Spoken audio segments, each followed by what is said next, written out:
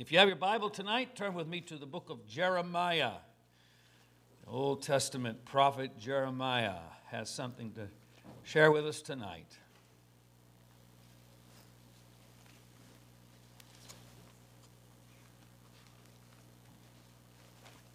I'm going to Jeremiah 46 and verse 17.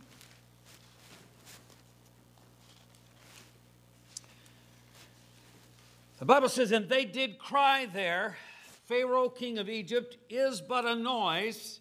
He hath passed the time appointed." He is just a noise. He's past his appointed time. Lord, we thank and praise you today. We ask God for your blessing to come upon us tonight. As we bring the word of the Lord, I pray that you would inspire and encourage your people. Help us to rise up and be strong and be the people of God in this hour. In Jesus' name. And let the church say, in Jesus' name. And you may be seated. I'm going to preach to you tonight a fun little message. Pharaoh got a new name. He did. He got a new name. And while I do not intend to destroy Satan or to deny his existence, I do intend tonight to diminish his authority and his place in our lives. Now, some people may not really believe in Satan. There was a boxer, I'm told, one time who was in the ring and he'd been through several rounds. It was almost finished. He was badly beaten. Over in the corner in between rounds while he was getting cleaned up, he sat there on his stool, battered and bruised. And he leaned over and he told his trainer and he said, "Throw in the towel." He said, "This guy's killing me." But the trainer, not willing to give up the fight, said, "Oh, no, he's not. He's not. He's not even hitting you. He hasn't even laid a glove on you." The boxer said, "Well then," he said, "would you please watch that referee? Because somebody is sure hitting me." As we live for God, sometimes we fend off blows, or we feel like that we're fending off blows. We feel like we're being attacked. We feel like that we're being ganged up on. We feel like something is after me to get me. Hallelujah. But sometimes, people, it's in your mind. In fact, all the time it's in your mind. And it's what's in our mind that's important. Because the Bible says, "Greater is he that is in me than he that is in the world." Oh, hallelujah. I had the building inspector here yesterday, and we went through the building, talked about where we were at, and one of the final, he says, "You're good to go in every point," he said, "but the plumbing that you're doing right now," he said, "that plumbing will need to be tested. It'll have to either be a water test or an air test." Well, the water test is off the table because all of our plumbing is now hooked up to the septic system, and the water incoming in, it's not there. It's not ready for that yet, but there's another way they can do it. In fact, they did it when they put the plumbing in below the slab in the ground. Before they actually poured the concrete, they had to seal off all the pipes, and they had to pump air pressure in there, and the inspector had to come, and he had to look at the gauge, and that had to hold pressure for an hour. So the building inspector said, "When you get it all done," he said, "you're going to hook it up and do an air test." He said, "Call me in the morning, turn the thing on, and I'll be over in an hour or so, and it has to stay at that level for that whole hour, and once that happens, you'll be good to go." He said, "And the reason you want to do that is because you don't want to get your gypsum up, you don't want to get your sheetrock up and your walls up and then turn the water on and then have a leak and then have to go in and take everything down. So it's a safety measure, to be sure that we've got everything sealed up the way we need to do. But they have to put the pipe under pressure. It's a pressure test that has to happen there. Now, they build nuclear submarines that could go so deep in the ocean, and they can sail under the polar cap. These nuclear submarines are so strong they can sail into the Arctic Circle and batter their way through the ice. But there is a limitation. There's a maximum depth that submarine can dive. During World War II, it was around 300 feet, and so when the submarine was going under attack, under a depth charge, they would dive down to that 300-foot level. But sometimes, in order to evade the depth charges which were set for the same depth that the submarine was, they would squeeze it down a little bit more. They'd go down a little bit more. And they never knew when it would pop. The rivets would start popping.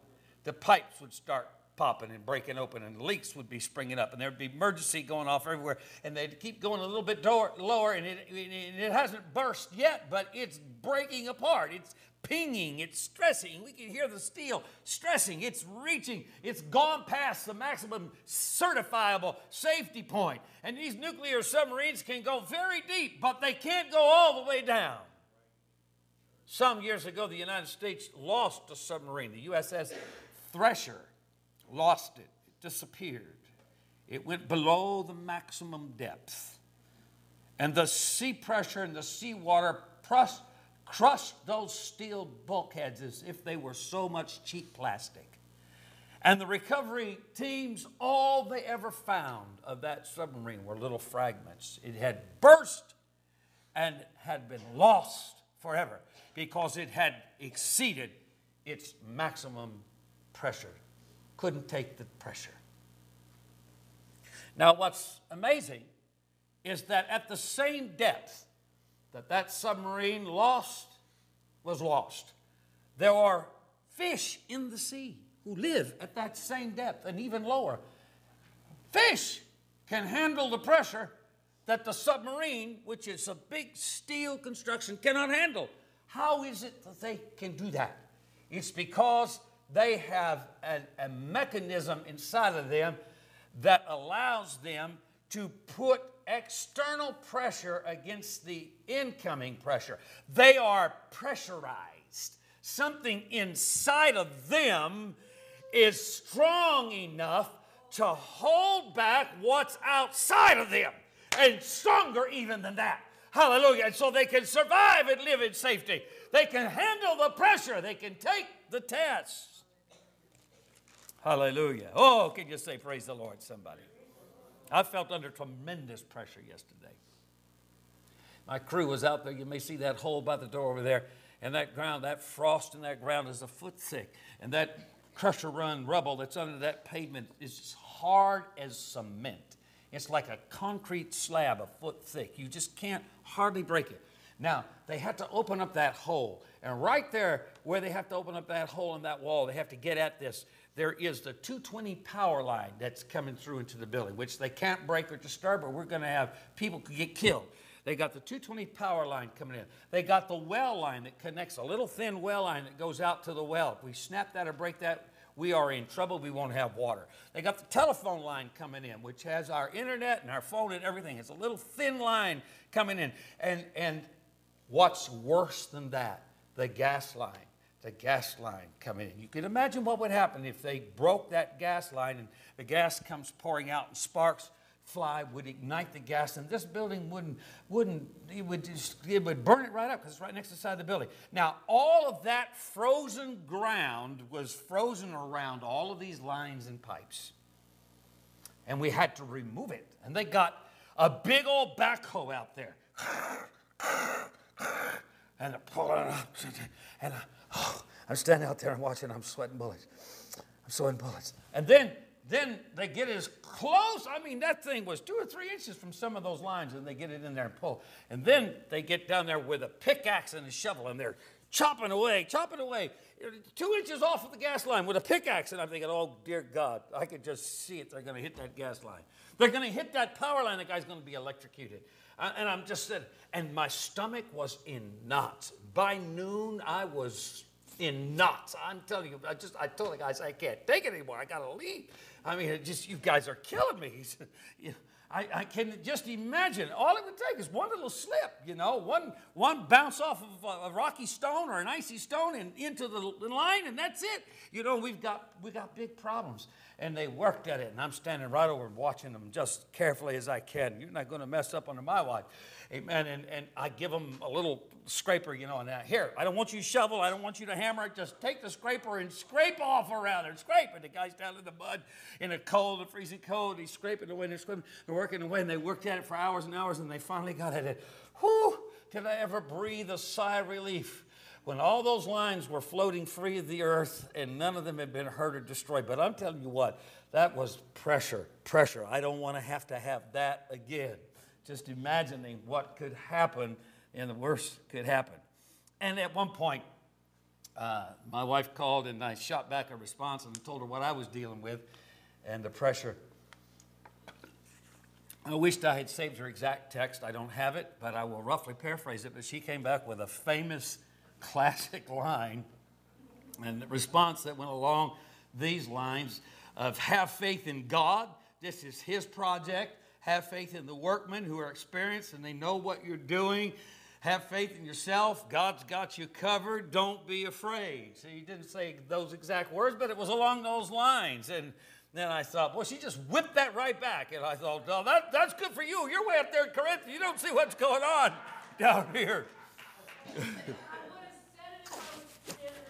But you know what? It was encouraging. Amen. And it speaks to what I want to share with you tonight, what I want to talk to you about. Now, the year was 604 BC, and the Middle East was in a turmoil with Judah, Israel, caught right up in the middle of it. Well, what's new about that? The weakening Assyrian Empire was being challenged by the upstart rebellious kingdom of Babylon, which had been in submission to it for 100 or so years. The great Egyptian civilization was in what has been called by history the late period dynasties, which were dynasties 26 through 31. So what that tells you is that all of Egypt's great days are behind them. All their great days and their high times and their big pyramid building and all their great Egyptian culture, that's all well behind them. The Hebrews had left hundreds of years before and gotten out of there and gotten into Canaan. And so, and now the Assyrian Empire is weakening, and so it was that the Assyrians had been driven back out of Egypt and back to the Sinai by Prince Psamtik of Sais, who established the 26th dynasty.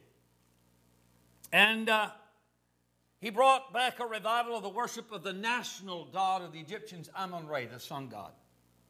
But the priests of Amun-Ra were not as effective as they had been centuries before when it was at the height of Egyptian culture, and they were not successful and not able to control and unify the religious spirit and activities of the people of Egypt, who were not really worshiping Amun-Ra so much anymore, but had turned to a variety of animal cult worship, of which cats and crocodiles were on the top of the list of things that they worshiped.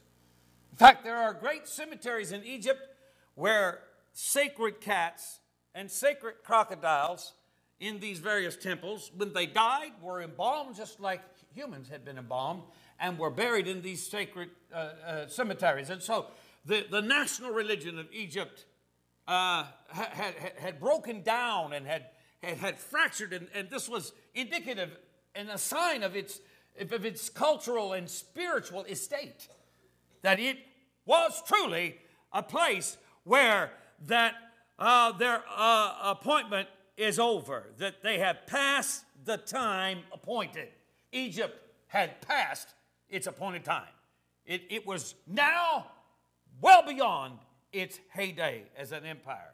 But still there remained of it the reputation of the great civilization, of the great armies that had marched north so many times on campaigns and had conquered various stages of the Middle East all the way up to Assyria. And so it was that Psamtik's son, Pharaoh Necho, succeeded the throne, and as a teenage Pharaoh in 610 BC, sees what's happening in the Middle East with the rise of Babylon and knows that Babylon is the up-and-coming power that is going to shape the future of that area of the world. He sees that. The Assyrians are losing their grip on empire, and the Babylonians are the next in line to take it. And so he makes an alliance with the Assyrians, and he moves northward. He comes to join along with Assyria to withstand the armies of Nebuchadnezzar from Babylon who are coming in. He travels along the Sinai Peninsula and up the coastline. The Via Maris was the name of the highway that borders the Mediterranean Sea, the Via Maris, or the Way of the Sea. And he travels all the way up until he joins with the Assyrians at Carchemish. And there Nebuchadnezzar soundly defeats the Assyrian-Egyptian alliance in one of the most famous battles recorded from ancient history, still studied in military texts and schools today, and drives Pharaoh Necho, escapes, and he goes back into Egypt. But before he does, and I want to say that incidentally on his drive north, King Josiah of Judah, the godly King Josiah of Judah, who had started a national revival in Judah, thought that he could withstand Pharaoh, and he marches his armies out and is defeated at Megiddo and loses his life. And on the way back, because Judah is now a conquered, subjugated kingdom of the Egyptians, Pharaoh Necho chooses an appointment and sets up Judah as a puppet state. And so it will remain for the near future a puppet state, a buffer state between Egypt and the new up-and-coming power of the world, the new next world empire of Babylon. And his son, or his successor, Pharaoh Epirus, comes up after him. And the Egyptians the next Pharaoh encourages King Jehoiakim to resist the advancing Babylonians. He's encouraging the little empire of Judah to stand against the Babylonians. You stand, you take them. I got your back. You just resist them. You fight them. We'll send you help. Whatever you need, we'll be there. I got you covered. You got the great empire of Egypt and all of our armies behind you. We're going to stop Nebuchadnezzar from coming.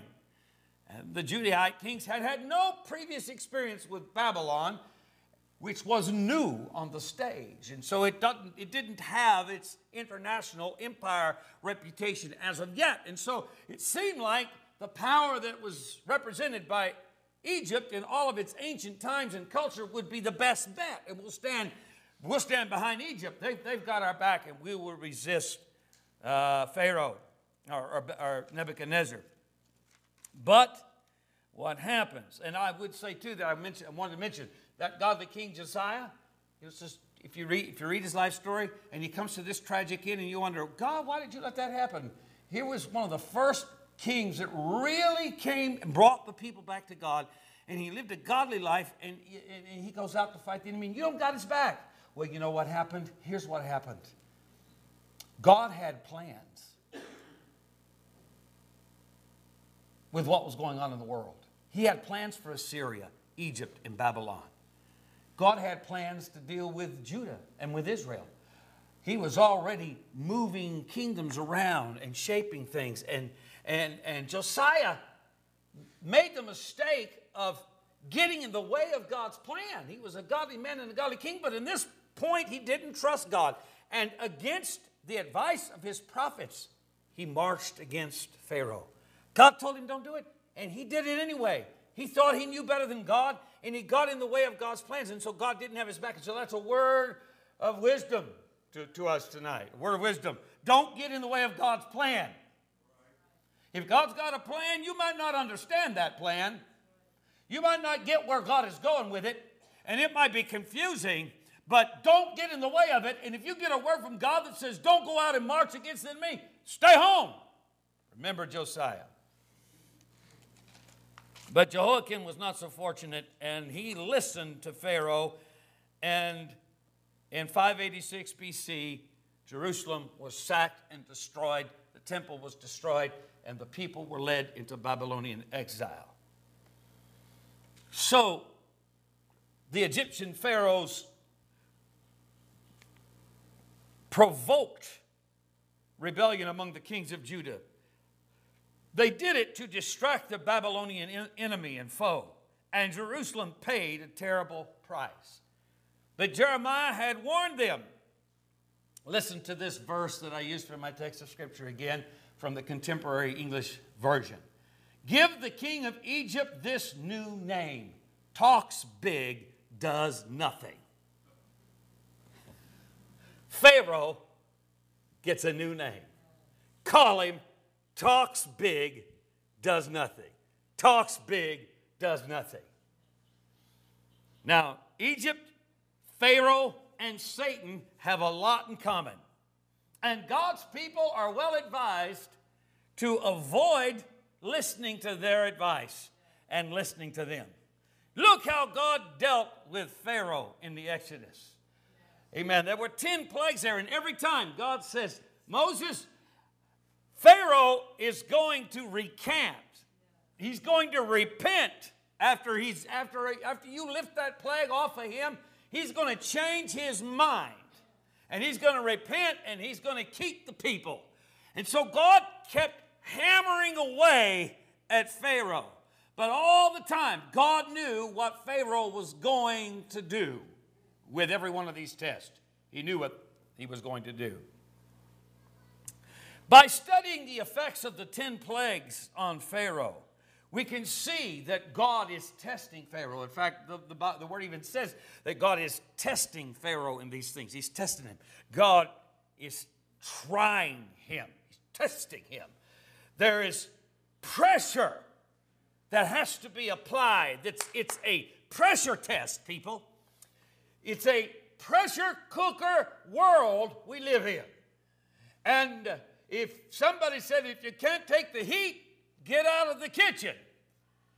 But see, that's the problem here, because God put something inside of us, people of God, Yes, He did. that is not us. It is not the world. And it certainly is not the devil. When we study how God worked Pharaoh over, and God knew all along what Pharaoh was going to do, we can come away with the understanding that testing is God's way of pushing people toward wherever their natural inclination already is.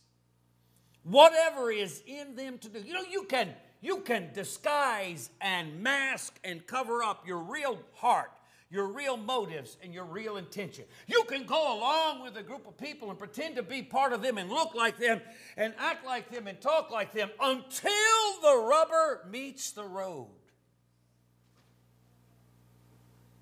When the testing comes down, when the heat of the sun shines, are you going to stand the test and continue to live and thrive and to grow?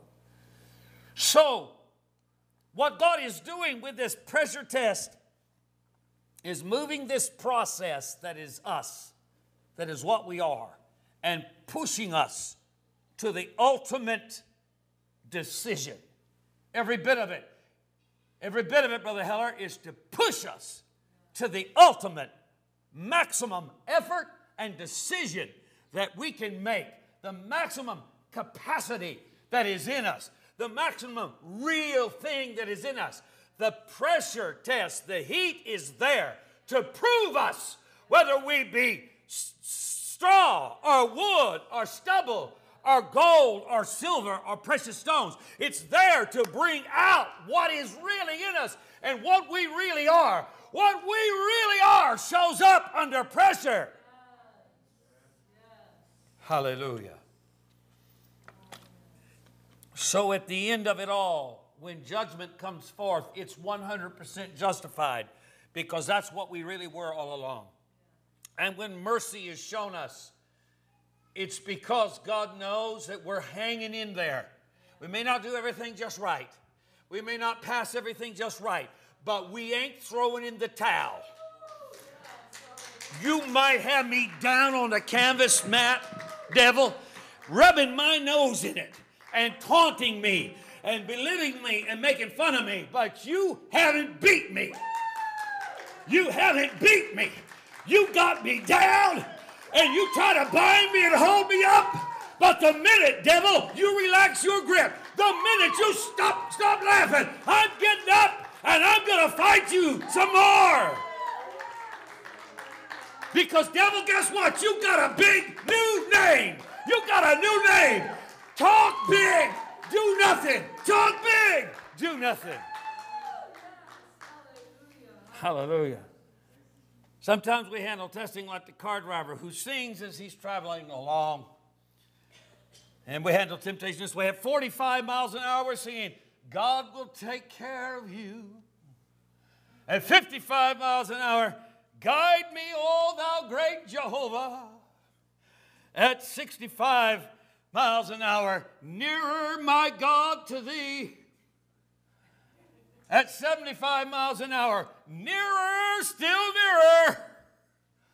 At 85 miles an hour, this world is not my home. I'm just traveling through. At 95 miles an hour, Lord, I'm coming home. At 100 miles an hour, precious memories, how they linger. Amen. Sometimes that's how we handle testing, you know. If things just kind of get out of hand a little bit, they get out of hand, you see. But God is testing us. He's saying, are you ready to throw in the towel? Are you ready to quit? You going to quit? Is this what you're going to hang up on? Is this what you're going to quit on? Look it. And the devil said, yeah, I got you this time. I got you this time. Hallelujah. Amen. Amen. But you just need to roll over one more time and grit your teeth. Amen. And squeeze out. Devil, you just talk big, but you do nothing. You got nothing, devil. Hallelujah. I'm closing tonight. You can stand together. Hallelujah. Listen, what can Satan do? What can he do? He can tempt us. Yes, he can tempt us. What can he do? He roars like a lion, makes a lot of noise. What does he do? He lies. He deceives. That's just talk. Why are you listening? Nobody can deceive you if you don't listen to him. Turn him off.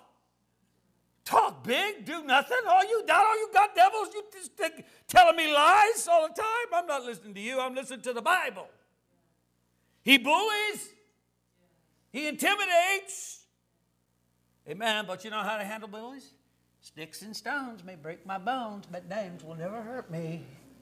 Talk big, do nothing. Talk big, do nothing. The truth of the matter is that all the power Satan has is the power of convincing people to murder, to steal, to lie, to cheat, to commit adultery, to live in sin. All the power he has is to get them to take their own life and commit suicide. It's all stuff that people listen to. That's all the power he has is to get people to listen to him and go along with what he says. It's not the devil doing it, it's people he got to do it for him. Why do you want to help the devil destroy your own salvation and rob you of eternal life? Why would you do that? By listening to the devil. Talk big, do nothing. You got nothing, devil. Because there's something inside of me that's built to handle the pressure. And no matter how much pressure comes up on the outside, my equalizer on the inside rises up to resist it. And the Bible says, resist the devil, submit yourselves to God, and resist the devil, and he will flee from you. Hallelujah! Hallelujah. Listen, the devil, what is he? The devil is a creature. Everybody say creature. That means he was created. What is the devil? He's not me. I'm not the devil. I'm not possessed. I'm not bound. I'm not the devil. He tries to make you think you're the devil sometimes. What is the devil? He's a doomed man. He knows where he's going. What is the devil? He's a defeated foe. Jesus already whooped him. Hallelujah. The outcome is already settled. Satan knows he's lost the big game. He knows that. And he's desperate in these last days. And he's coming down with great wrath because he's desperate. And that's how people act when they are beaten. When they're beaten, they get desperate and do stupid. Satan's stupid to mess with God's people. He's stupid to mess with somebody that really is saved and knows they're saved and intends to stay saved. Amen. And intends to go head to heaven. I'm going to make heaven my home. You can do whatever you want to me, devil. But when you get done messing with me, you're going to be sorry you ever touched me, because it ain't over until I say it's over. Hallelujah, hallelujah. Come on, give me your best shot. Talk big, do nothing. All you can do is talk at me. Hallelujah.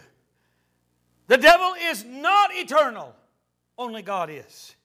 He's not omnipresent everywhere at once. Only God is. He's not all-powerful. Only God is. He's not all-knowing. He doesn't know everything. Only God knows everything. The devil doesn't even know what you're thinking. He can put thoughts in your mind, but he can't control your mind. And you can get that thought right out of your mind. The minute you realize Satan put it in there, kick it out. Woo! Talk big, do nothing. Goodbye, devil. Get out of here. I'm not listening to you. No more. Get out. Satan talks people into sin, talks them into death, talks them into hell. But Jesus pulls us out. Jesus breaks every fetter. He destroys the yoke of Satan. He breaks the yoke of Satan. Hallelujah.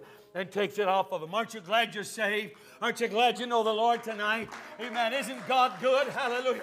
What's the devil got? Talk big, devil. That's all you got. Talk big. But you got nothing. Hallelujah. You got nothing on me. Let's have a song and dance, and we'll go home. Praise God. Praise God. Thank you, Jesus. Altar call's open. You want to come? Hey, I feel like we ought to just come up here and stomp on the devil a little bit. Amen. You might have come to church tired and miserable and cantankerous, but it's time to come tell the devil, you got to quit talking to me. I'm not listening to you no more. You just all talk, devil. You talk. I'm kicking you out of here.